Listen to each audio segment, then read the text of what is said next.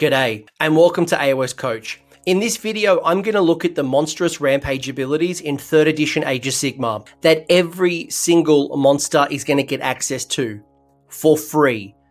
Now, I have a saying, if it's free, it's for me. And you're going to know you're going to get access to this because each unit that has the monster keyword on its war scroll gets access to Monstrous Rampages. Now, monsters come in all shapes and sizes. They can be hero monsters like the Cities of Sigmar Free Guild General on Griffin. They can be behemoths like the Gloomspike It Mangler Squig. And in some cases, they can be your battle lines, such as the Sons of Behemat Man Crushers. So how do you get access to these Monstrous Rampages? Well, first off, they happen at the end of the charge phase. And each player can carry out one Monstrous Rampage per monster they have on the table. Now, it all starts off with the player whose turn it goes first, and the player cannot use the same Monstrous Rampage more than once per phase. So if you had two monsters going in for the charge, you wouldn't be able to use 2 roars or 2 stomps. You'd have to choose between one of the 4. And there are 4 available. You've got roar, you've got stomp, you've got titanic jewel, and you've got smash to rubble. If you happen to have more than 4 monsters, unfortunately, the rest are going to miss out. So choose wisely. So let's look at each of these Monstrous Rampage options and start thinking about which of your monsters you might want to start using in which situations. So starting off with Roar. Roar allows you to pick one enemy unit within 3 inches of the model and roll a dice. On a 3+, that unit cannot issue or receive a command in the next combat phase. So this is a really high chance of going off. It's about a 67% chance, or I think it's like 2 out of 3 times. That's not going to stop you from stopping an Inspiring Presence, because Inspiring Presence, that Battle Shock immunity kicks in the Battle Shock phase, while Roar is only going to stop a unit from issuing or receiving a command in the combat phase. So it's going to be great for denying your opponent from spending a command point that they've probably been saving up to boost their attack or boost their defense of a key unit. It's going to help you stop any of the heroes from issuing a command. And some people choose some very powerful heroes that have very good command abilities that you can stop on the spot. So overall, I love Roar. I can see it being used quite often. Next up, you have Stomp, probably another one of my favorites of the 4. And Stomp allows me to pick one enemy within 3 inches of the model that's not a monster. So everyone that's not a monster. And on a 2+, that unit is going to suffer D3 mortal wounds. So a 2+ is like a very high chance. It's like 83% chance of activating Stomp, or it's like, 5 out of 6 times. So very, very good chance. It's going to help you clear chaff screens. So if a unit has a unit of 10 or a unit of 5 that are blocking off one of those critical key units, or trying to defend with multiple screens so you don't get into the juicy stuff early, those D3 mortal wounds could help you start clearing off the chaff, or it actually might help you pile in and use some of those 2 or 3 inch attacks that your monsters will often have to go in and hit those juicier targets. And the beautiful thing as well, on top of the fact that you're doing mortal wounds, is you're reducing the amount of enemy models that can come in and attack you back. So overall, another one that I think is going to be very, very popular. Titanic Jewel allows you to pick one enemy monster within 3 inches of this model.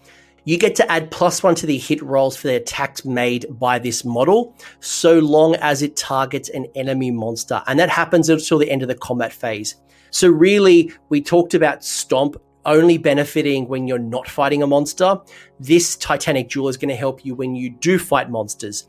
And when you go in, you're really going monster hunting. So don't attack unless you really have to any non-monsters, because you're going to lose that buff.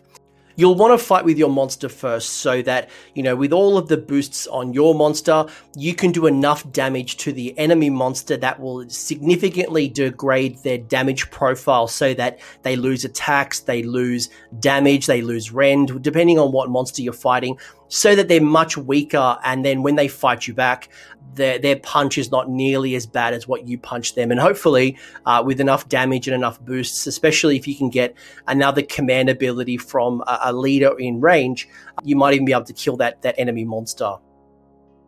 The last of the four is Smash to Rubble, and this one's a really fascinating one. It's certainly more situational, but it allows you to pick one faction terrain feature or a defensible terrain feature within 3 inches of this model and roll a dice.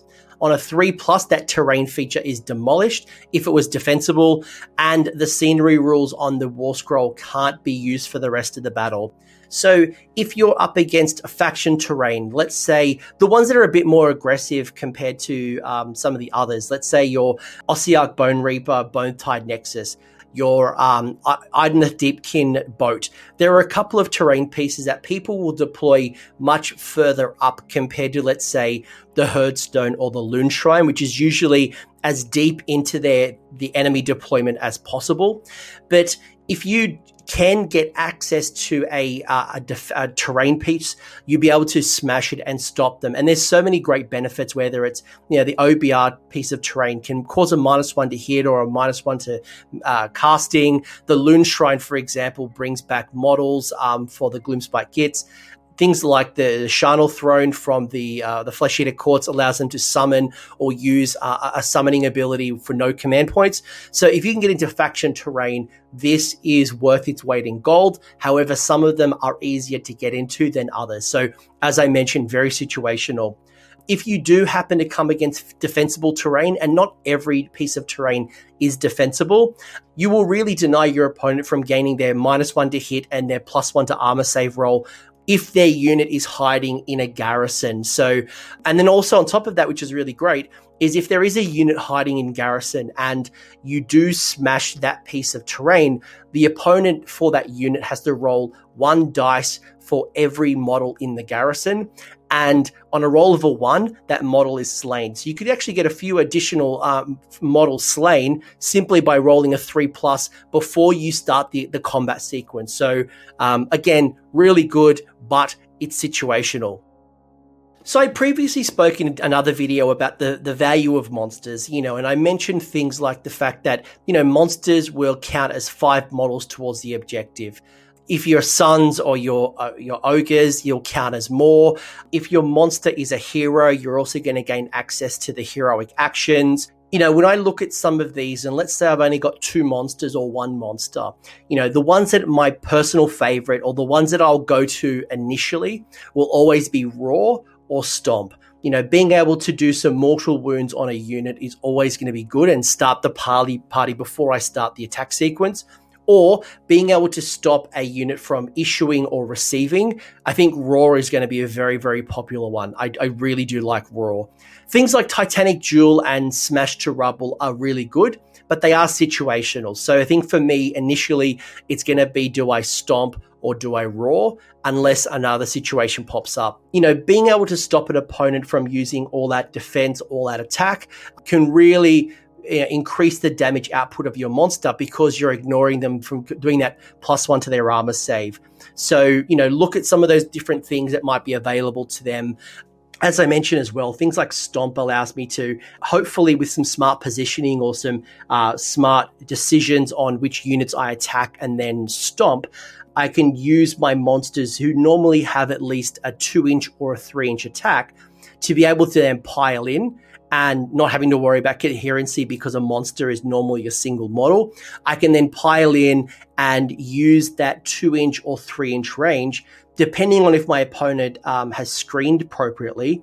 But if they've left a support hero within range of a unit, I might be able to use that 2 or 3-inch attack to then shut down a hero, a support piece that would then start to help collapse that enemy. And, if not, start clearing off the chaff that might be holding an objective. But I would love to hear from you at this point. What is your favorite monstrous rampages? Is it much like me? Is it Stomp and Roar? Do you prefer Roar first? And I've seen a lot of people use Roar because the ability to shut down a command point, especially when you're not spending your command points and an opponent might be saving up 2 or 3 to start issuing around the charge and then around combat.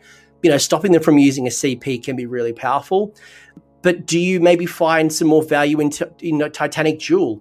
I imagine that we're in that season of monsters, and there's going to be a lot more monsters that we probably saw in Age of Sigmar 2 for a number of reasons. So maybe Titanic Duel isn't as situational as I keep talking about. If people are taking 2 or 3 monsters to get that additional grand strategy or battle tactics, maybe Titanic Duel is going to be worth more. Let me know. Let me know where you're at, what you're thinking. I'll be curious to hear which ones you're finding more value in. Thanks for sticking around until the end. I hope you found that video interesting and you walked away with a few new ideas. If you did, I would appreciate it if you hit like on the video, as well as left me a comment. Let me know what your thoughts are in the comment section below. The conversation will continue over on Discord, so link is down below in the episode description if you want to join the Discord and continue the Age of Sigmar conversation. I want to give a massive shout out as well to these absolute bloody legends, these champions who have continued to support me through Patreon or YouTube members. That is going directly into supporting the maintenance and the growth of this channel. So thank you very much, guys. Much appreciated. And until next time, roll more 6s.